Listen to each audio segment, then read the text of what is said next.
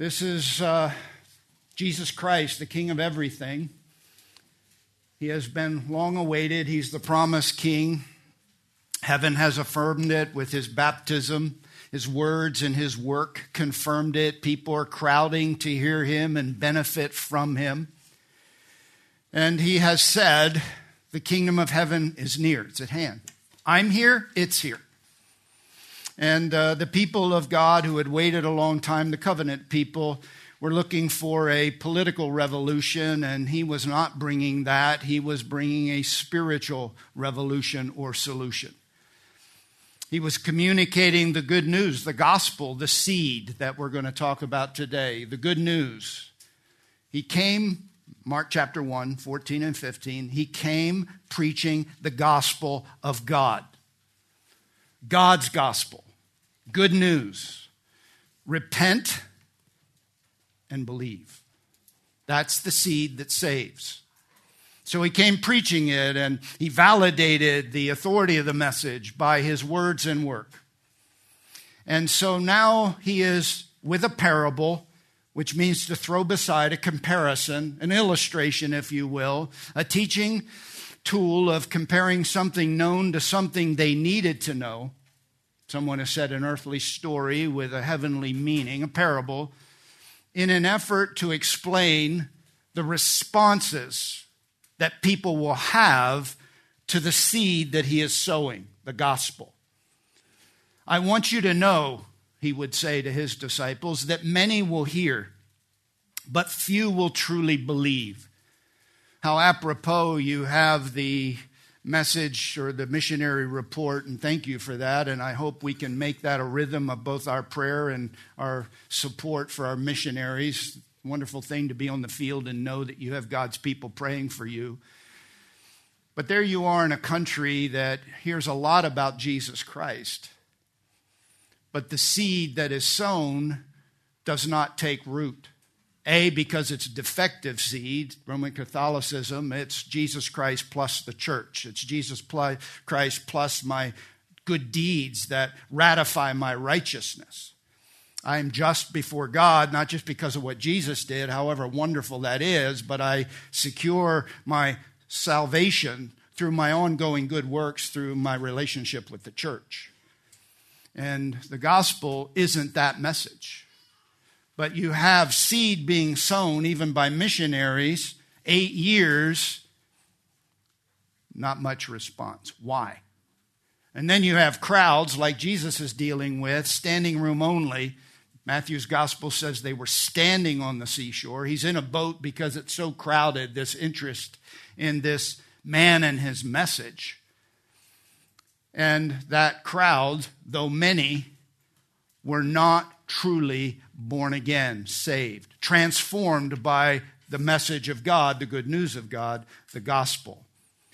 This is meant to say many will hear, but few will truly believe. Some will make claims, but they will not last, and they're not legitimate. And the summary statement is those who truly believe, and this is the message focus today, will have explosive, undeniable growth. That if your good seed in good soil, God's good seed, in the good soil of a human heart, there will be amazing, explosive growth and impact. So we're picking up in this third installment, trying to help you understand the 4 potential responses to the seed, the gospel, and the potential reasons for those responses. 4 kinds of hearts as typified by 4 soils and the 4 potential responses of people to the seed of the word of the kingdom of God, the gospel of God as given by Jesus, and the reasons that prompt those responses. And I ask you to take an honest assessment of your heart, because this would be considered a crowd.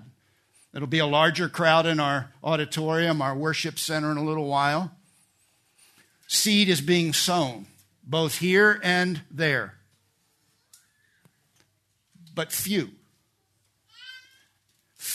are truly converted based on the message of Jesus Christ. Now, I would argue the probability at our church is that percentage could and should be higher. But we need to admit and objectively acknowledge that many will say, Lord, Lord, I never knew you. So it's possible to say it and not have it. It's even possible to have convictions. You're my Lord. This parable is meant to give insight as to how people will respond and why they respond. Mark chapter 4. I'm going to read and highlight, and then we're going to jump right in because we will land this plane today on the runway. All right, verse 2. He was teaching them many things in parables and was saying to them in his teaching, listen to this. And I pointed that out. Listen to this means pay attention. This is important. Not that it's more important than other things, but he emphasizes its importance by saying, listen. Behold, the sower went out to sow. This is the parable. And he was sowing. Some seed fell beside the road. First kind of soil. Hard. And the birds came and ate it up. Other seed fell on the rocky ground where it did not have much soil. That's shallow. And immediately it sprang up because it had no depth of soil. And after the sun had risen, it was scorched. And because it had no root, it withered away. Other seed fell among the thorns, and the thorns came up and choked it, and it yielded no crop. Hard, shallow, that's rocky. It's a shelf of rock, so it's thin soil. Thorns, and the thorns came up and choked it, and it yielded no crop. Other seeds fell into the good soil. That's our focus today. And as they grew up and increased, they yielded a crop and produced 30, 60, and 100-fold. Verse 9, and he was saying, he who has ears to hear, let him hear. Listen. Now that you've heard, do something with what you've heard. If you have ears, respond to what you've heard. Jump down with me to verse 14 of chapter 4. Actually, let's start in 13 because he emphasizes again the value of this illustration. Verse 13, and Jesus said to them, he's talking to his disciples, he's explaining the parable he has just told, the illustration. Do you not understand this parable? Because they were asking for explanation, and he's saying, listen, you don't get this? If you don't get this, how will you understand all the parables? Let me summarize by reminding you this is foundational. You don't get this one, you don't get any of them. This is the beginning. Verse 14, here's the explanation. The sower sows the word. So the word is the word of the gospel, the word of Jesus Christ, the gospel of the kingdom. Repent and believe the truth of God revealed through the person of the Son of God and ultimately from missionary and agents of truth, of which you'd be one, a disciple of Christ if you are sharing the good news that saves. Seed sowers. Verse 15. These are the ones who are beside the road. So you have the four soils. First one we've talked about, beside the road soil. Hard soil, impenetrable soil. Where the word is sown there, the people hear, but it can't get in the ground to germinate and grow, and the enemy comes along and takes it away. Hard soil. So the first kind of response is a hard heart response. And I argued that part of the reason why hearts are hard is the hardness of indifference. I don't need this. I'm quite content. Maybe Italy. I've got what I need. I've got religion that works for me. I've got a life that is acceptable to me, and I'm not hungry. It is a heart that's disconnected from the deeper needs because it's muted by temporal pleasures, achievements, accomplishments, relationships, possessions, and maybe even so-called religion. It's hard because it doesn't need the seed. They have no need of it. And I argued that indifference makes it hard. Ignorance makes it hard. Ignorance means it's unplowed. They don't have any understanding. They have not plowed the soil considering what the truth and their need might be. They haven't prepared the soil of their heart, nor has anyone else prepared the soil of their heart. So it is hard because they hear it, they don't get it, because they haven't taken time to seek it. Never saw it, therefore they've not been taught, therefore they do not hear with understanding. Their heart is hard. I argued grievance was a basis for hard-heartedness. Because one of the Gospels, Luke 8, says, some fell beside the road and it was trampled underfoot. Argued that trampled underfoot is grievance, injury, walked on. Injured by the world and maybe injured by life. You get calloused, you get cold, you get hard. God's bad. I don't want to know a God like this. God allows sickness and injury and loss, catastrophic negatives. Not interested. They hear it, they are not risking it, nor do they trust a God to provide what is promised in the good news. Trampled underfoot also involves bad influence. It involves the people on the roadway, false teachers, sometimes bad friends, who trample the seed of the gospel and the heart that would receive the gospel if it were not affected by and badly influenced by those who deceive, deny, can't trust the Bible. There's no such thing as hell. God is a force or a power, if that works for you. You hear the ongoing drumbeat of liars and hypocritical professors, and you end up having no confidence. No. Spurgeon wrote, the hard-hearted may loiter, Satan does not loiter, because Matthew's gospel says immediately Satan comes. Hard hearts. Option number 2, and again the question to be asked is, taking an honest look at your heart, what kind of heart do you have? The second one was called rocky ground, literally shallow soil, because it had to do with a thin layer of ground on top of a plateau of rock.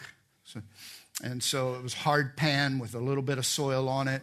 Jesus said second kind is shallow, superficial, quick response, receive it with great joy, but that's temporary. Verse 17, when affliction or persecution arises because of the word, in other words, the cost of fellowship and discipleship, the challenge of it inwardly and outwardly too great, they fall away. So option 2 is a shallow and superficial heart, temporary, I'm going to argue fundamentally emotional, immediate joy. Man, I need this. My life's a wreck without this. I quickly embrace this, but I've not deeply thought about this. Listen, if you get saved, you have emotions. The sorrow of God produces godly sorrow. The goodness of God produces sorrow. Sorrow, and then the hope that comes with the good news that saves. Listen, if you're transformed, it's not all this. There are emotions, but it's not just emotions. It has the roots that consider the cost. It recognizes the realities of what you're choosing. You're counting the cost. You're making a choice. You're denying yourself. You're choosing Christ and his salvation instead of the life and the path you're on. True salvation is more than shallow emotion. It involves deep cost, consequences, and consideration, and a choice. Third option, verse 18, thorny soil. The others are the ones on whom seed was sown among the thorns. These are the ones who have heard the word, but the worries of the world, insecurity, I've got to do this, there's more important things materially that I need to address. The unhealthy belief that I have to give my time to my physical needs to the detriment of my spiritual needs to survive. Those worries, those concerns dominate my decisions. They dominate my schedule. Choked off because I'm too busy working for security instead of working for eternity. The thorn The first thorn has to do with the worries of the world. The second thorn, noted here, has to do with the deceitfulness of riches, the thorn of materialism and the unhealthy belief that things and possessions can satisfy, sustain, and promote happiness in my life. This is the thorn-filled lie that chokes your time and resources necessary to truly live and experience the abundant life because you're chasing the temporal one. The deceitfulness of riches. And the desire for other things, which is a general statement that says anything that competes with God is an other thing. And it's a thing that has been elevated in its competition with God to choke out time for God and the things of God. I argued when we worked our way through this last time that this involves the deception and a divided heart, a deceived heart. Because the farmer would cut the weeds down. He would burn the field.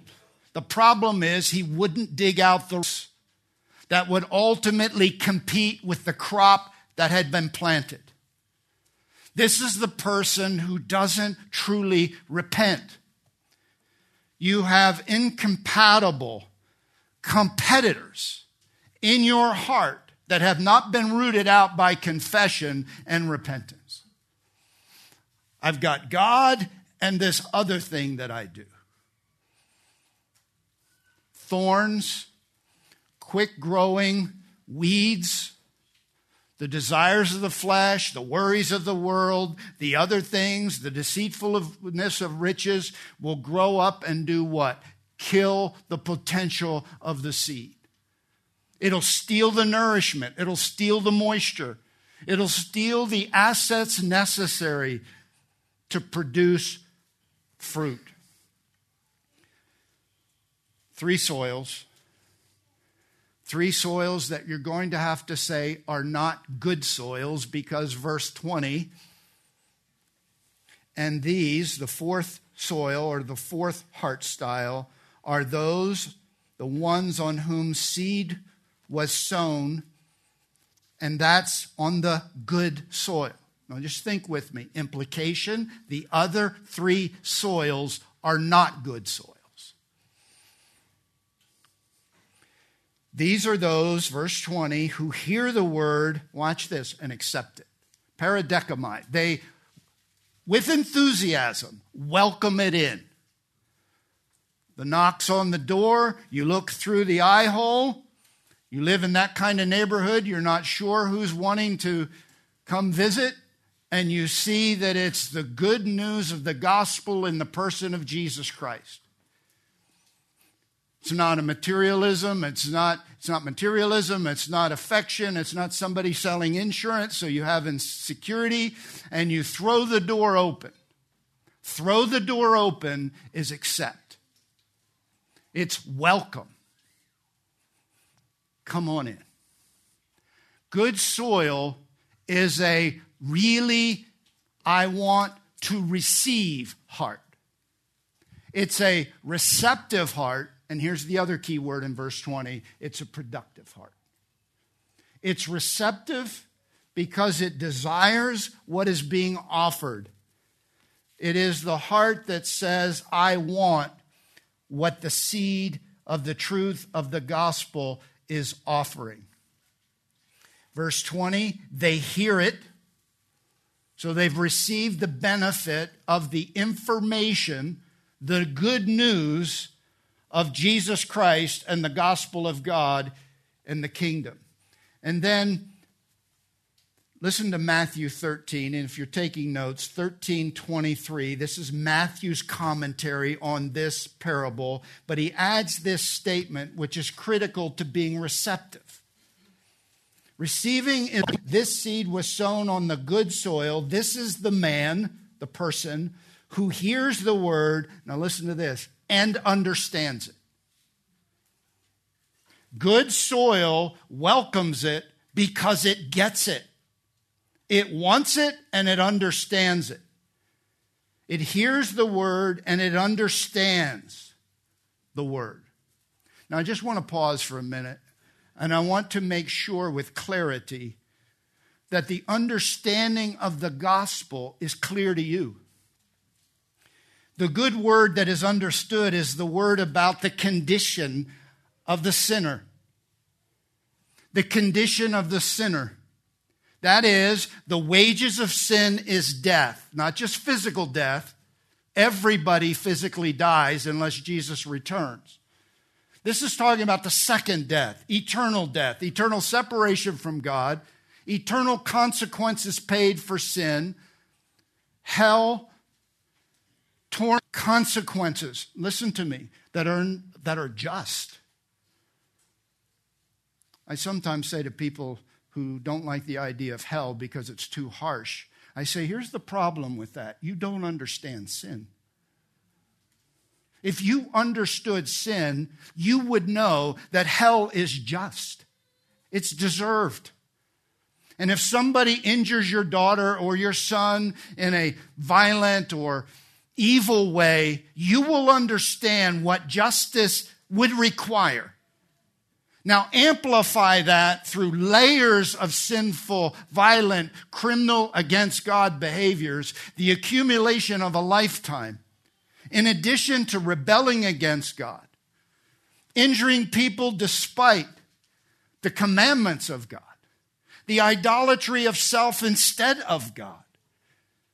Hell is just consequences, and that makes sin way worse than you imagine. And if sin had to be solved, paid for, and the only solution, which is the second point of what you have to understand, not just the condition of the sinner, but God's necessary provision for the sinner.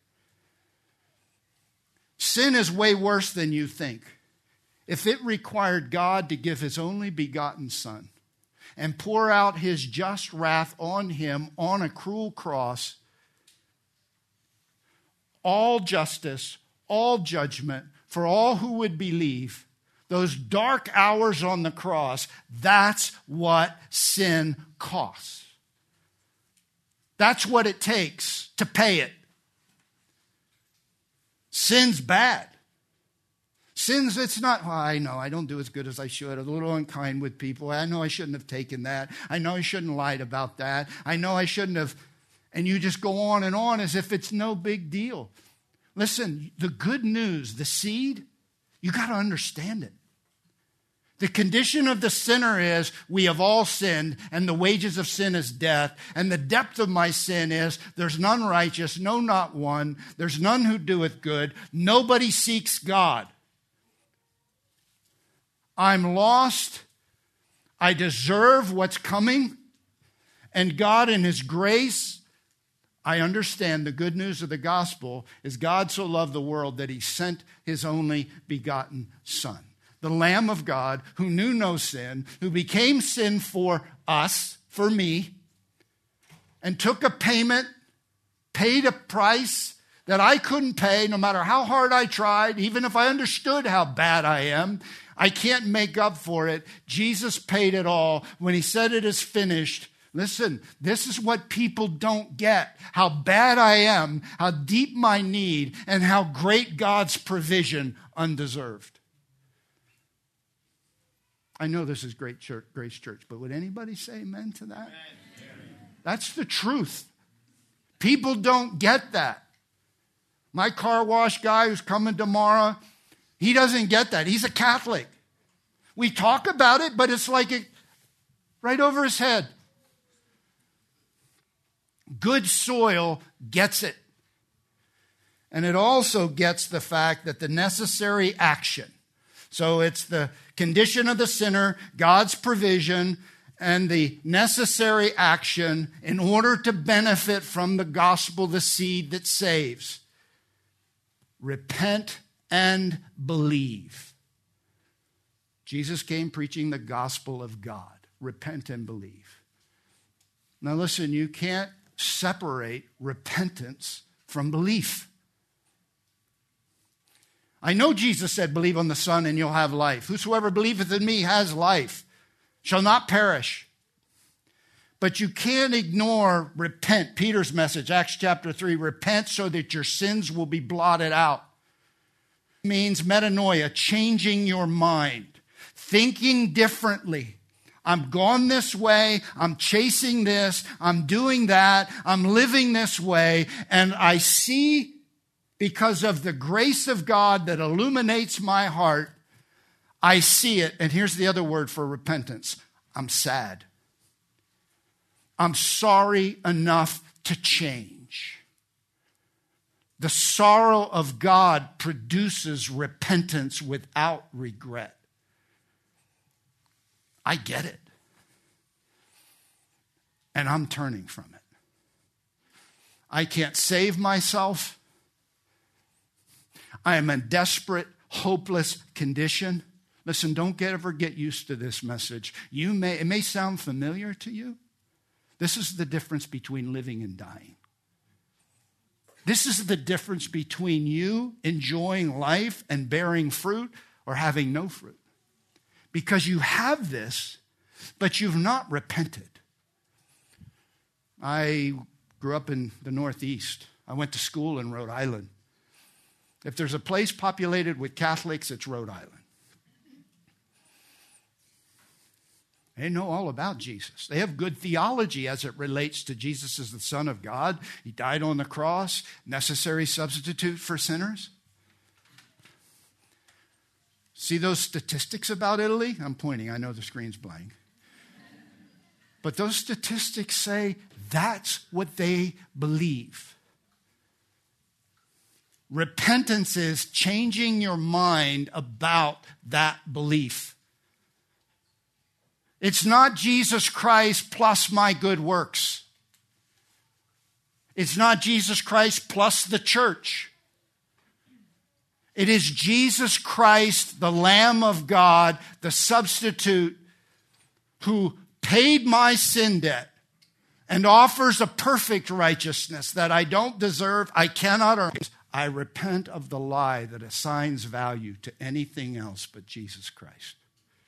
I repent of the sins that would suggest or communicate that I don't get who God is, what God has done. I'm going to keep living my life the way I like to live it, and I've added Jesus as an insurance policy just in case. You repent of that. When you get the fact that that's foolish and contradictory to the good news of the gospel, it should make you sad. When you see what your selfishness and your sin does to your family, your friends, it should make you sad.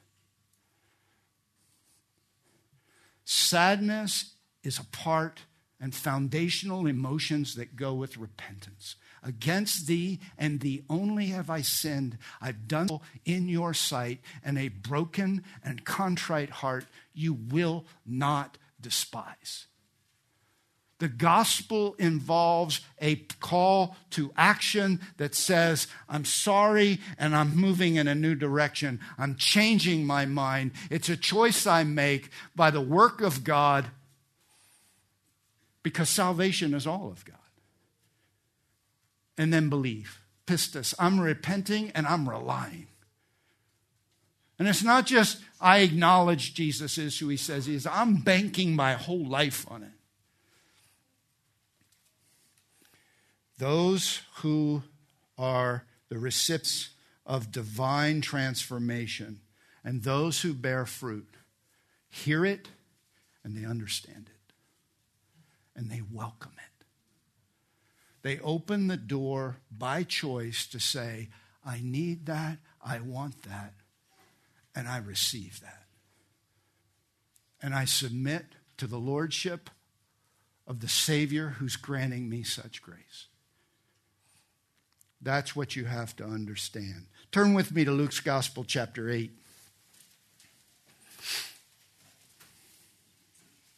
That's what a good heart does. It understands and it accepts. It welcomes. It opens the heart.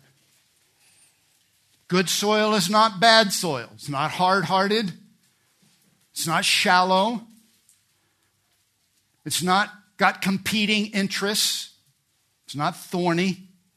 It's not focused on the world and the deceitfulness of riches and other stuff. It's good soil, not hard, not superficial, not divided.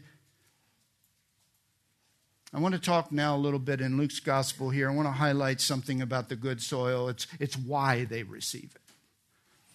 The characteristics of the person who receives this good seed. Look at verse 15, Luke chapter 8. And the seed in the good soil, these are the ones who have heard the word. Now watch this. In an honest and good heart. Honest and good. Intellectually honest can be translated sincere or noble. F.F. Bruce writes, this was a common phrase in the culture to refer to someone who had noble motives and generously devoted their time to that aim. They were good. There was an honest and good heart. Honest heart is someone who's sincere in motive when they receive this truth. It has to do with I'm intellectually honest. I'm not deceiving myself. I'm not putting on a show. This is noble motives. And it's a good heart, which means it's a heart that is pursuing true good, not just a means to an end. Listen, there are a lot of people who treat Jesus pragmatically. He's going to make my life, he's going to give me my best life now. This is all about what God can do for me. A good heart is, I need what God will do for me, and my desire is to do good for God and the good of others. Agathos, a good heart. Think anti-politician. Because that's how it feels, doesn't it? Aren't politicians supposed to be servants to the people? Now listen, you may know a name that represents that description, but it's hard to find that in our culture. It seems that politicians, and that's the reason I bring this up, is because at the time when Jesus made this statement in the Greek culture, it had to do with aristocracy that was concerned about the good of the people. They had a noble heart. They had a good heart. They were servants to others. It doesn't seem like that's the goal if you're a politician. It seems like, and listen, if you're a politician, I praise God if you're that rare person, and forgive me, but you know, it's like talking about a group of people that have earned a reputation that says, I'm in this for me. And a person whose good soil heart is the person who gets it, welcomes it, and their heart is noble in the receiving of it. Not self-interested. I want you to notice this statement in the Gospel of Luke. Good heart, and it holds fast. Hold fast. It means it has a convictional commitment. Last Sunday, I didn't make it to our fellowship group. Last Sunday, I was getting ready for church. I was about ready to put my dress slacks on. And as I was getting dressed, thought went through my mind. I have a hole in my roof. Solar panels were installed in May. They damaged one of the... Do we have a picture? Can you get... Yeah, so there it is. That's a hole. That's tar paper, and there's plywood beneath it, and there's supposed to be a concrete shingle there, and that's a big hole. And I'm on my get ready for church routine, and guess what I remember? I have a hole in the roof, and Hillary's coming. I sent that picture to the solar repair people to say, hey, I have a hole in my roof. Can you get... We'll fix it. In May. Now, listen, I live in California. Does it ever rain here? No. So I forgot about it. Don't think about it. Don't wake up every morning going, I got a hole in my roof. I need to call these folks. Well, last Sunday, I remembered.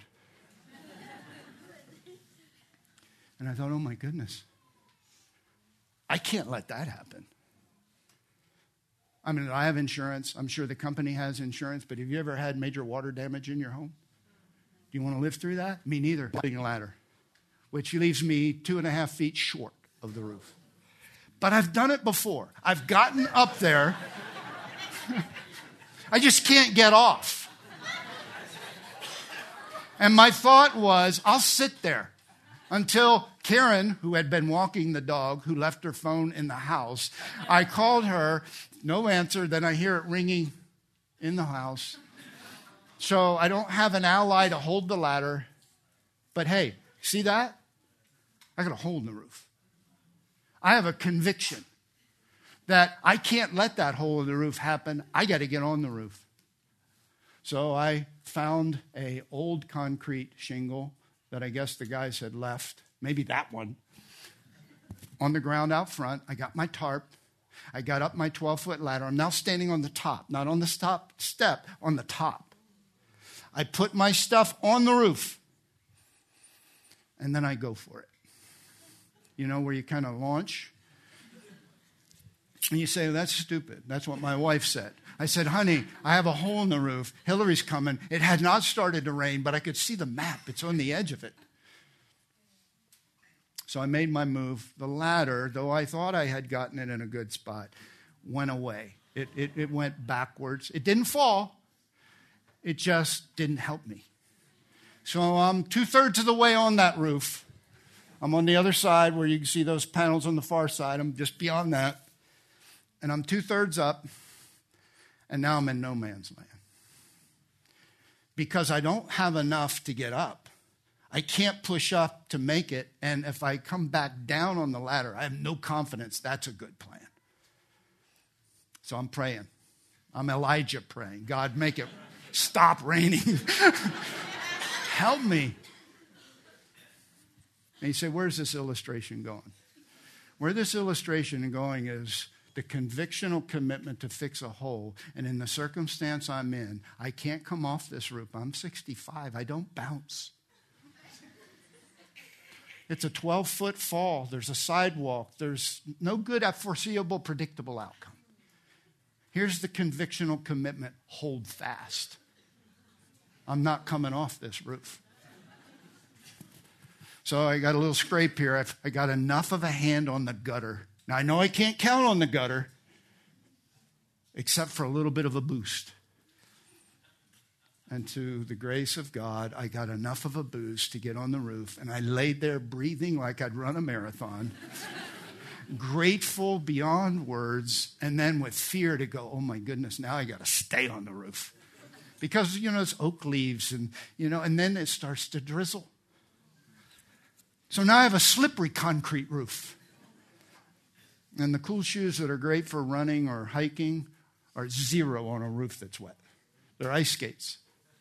So the shoes came off, now my hiking socks, and long story short, I went up the roof, as close to the roof. I've got skin marks on my knees. I had skin marks on my elbows. You know why? I'm holding fast. I am not coming off this roof. Now, I know it's a long illustration. It's two things. Explanation why I blew off church last week. Number two, it illustrates if you have a conviction about the gospel of God, no matter how difficult it may be, you aren't letting go. What else do you have? Come off the roof. You got a hole in your life, and the only way you're going to secure safety and security is to hang on. My wife nearly killed me for trying to kill myself. She was not happy. I said, honey, what was I supposed to do? My son and daughter-in-law made me to swear in a Christian way that I will never get on the roof again. Like I'm done. But I promise you, I didn't think I had an alternative. Who wants to be on the roof?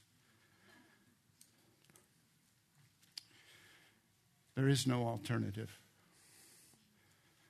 And the conclusion of this passage says, if you hold on, do you see the word in Luke's gospel, and bear fruit? and you bear fruit with perseverance. I just found it interesting. Perseverance means endurance. It's staying at it, even if it's hard. Anybody want to argue Christianity's not popular? Or let me just put it differently. You want to argue it's popular? It's not popular. You lose your job, you lose your friends, you lose opportunities, you get canceled. There's all kinds of consequences to declaring the truth that saves. But if you're going to bear fruit, you have to endure the consequences. You not only have to hang on to that truth for dear life, you need to bear fruit in the difficulties of life. And what kind of fruit do you bear? Explosive fruit. I mean, you can't believe it. Listen, you're not saved by bearing fruit or by any other good work. But you are saved for fruit bearing, and if you're saved, you will bear fruit. And Jesus says good soil bears fruit 30, 60, and 100-fold. Do you know what that means? Explosive, exponential, undeniable. I can see it. Can't believe Harry is the way Harry is. What kind of fruit? Change life fruit. What kind of fruit? Changing life fruit. What kind of fruit? Fruit of the Holy Spirit. 30, 60. That's not natural. It's supernatural. Because it's supernatural seed. So the fruit of the Holy Spirit, love, is other-centered behavior. Loving and considering someone is more important than yourself. Even when they don't deserve it. Even at your expense. Big fruit is, I got a lot of that in my life. When my wife doesn't behave as I think she should and as prescribed by her faithful, loving husband, I'm teasing. I am faithful and loving. I try. But when she doesn't deliver for me, it's an opportunity to display the fruit of the Holy Spirit, which is, I will respond differently than otherwise I would. Joy, peace. Here's an assignment for you, because I know you want to go to church, and Dr. Abner Chow's in the pulpit today, and I'm excited about what he's about to preach. But here's an assignment for you. You ought to inspect some fruit, and you ought to go to Galatians chapter 5, and you ought to look at the list, 9 things, fruit of the Holy Spirit. And I had them listed. I was going to kind of drive this home. I may still do it. And self-control. And the fruits of the Holy Spirit. How obvious? Because what Jesus says is the defining, distinguishing mark of good soil, truly saved people, is they bear fruit. And they bear it when it's tough, and it's big enough that it's undeniable.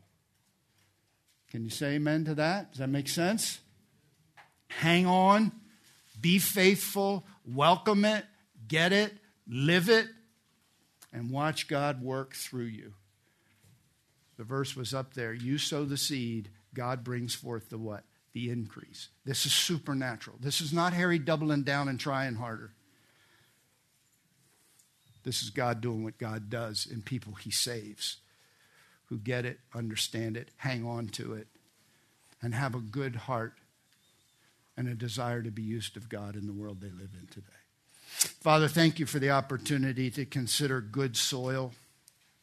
And Lord, I do pray by your Spirit, through the convicting work of the Holy Spirit, that you would bring clarity and conviction to the heart that looks Christian but isn't. For whatever reason, it's either confused or compromised or calloused. And Lord, I pray that you'll work in that heart. And there'll be honest confession. And there'll be real transformation. And nobody will have to ask whether you're a Christian or not, or they're a Christian or not. Help them. Help us all to live in a way that honors the God who is good and great, who gave us his only Son to be agents of healing in a world that's broken.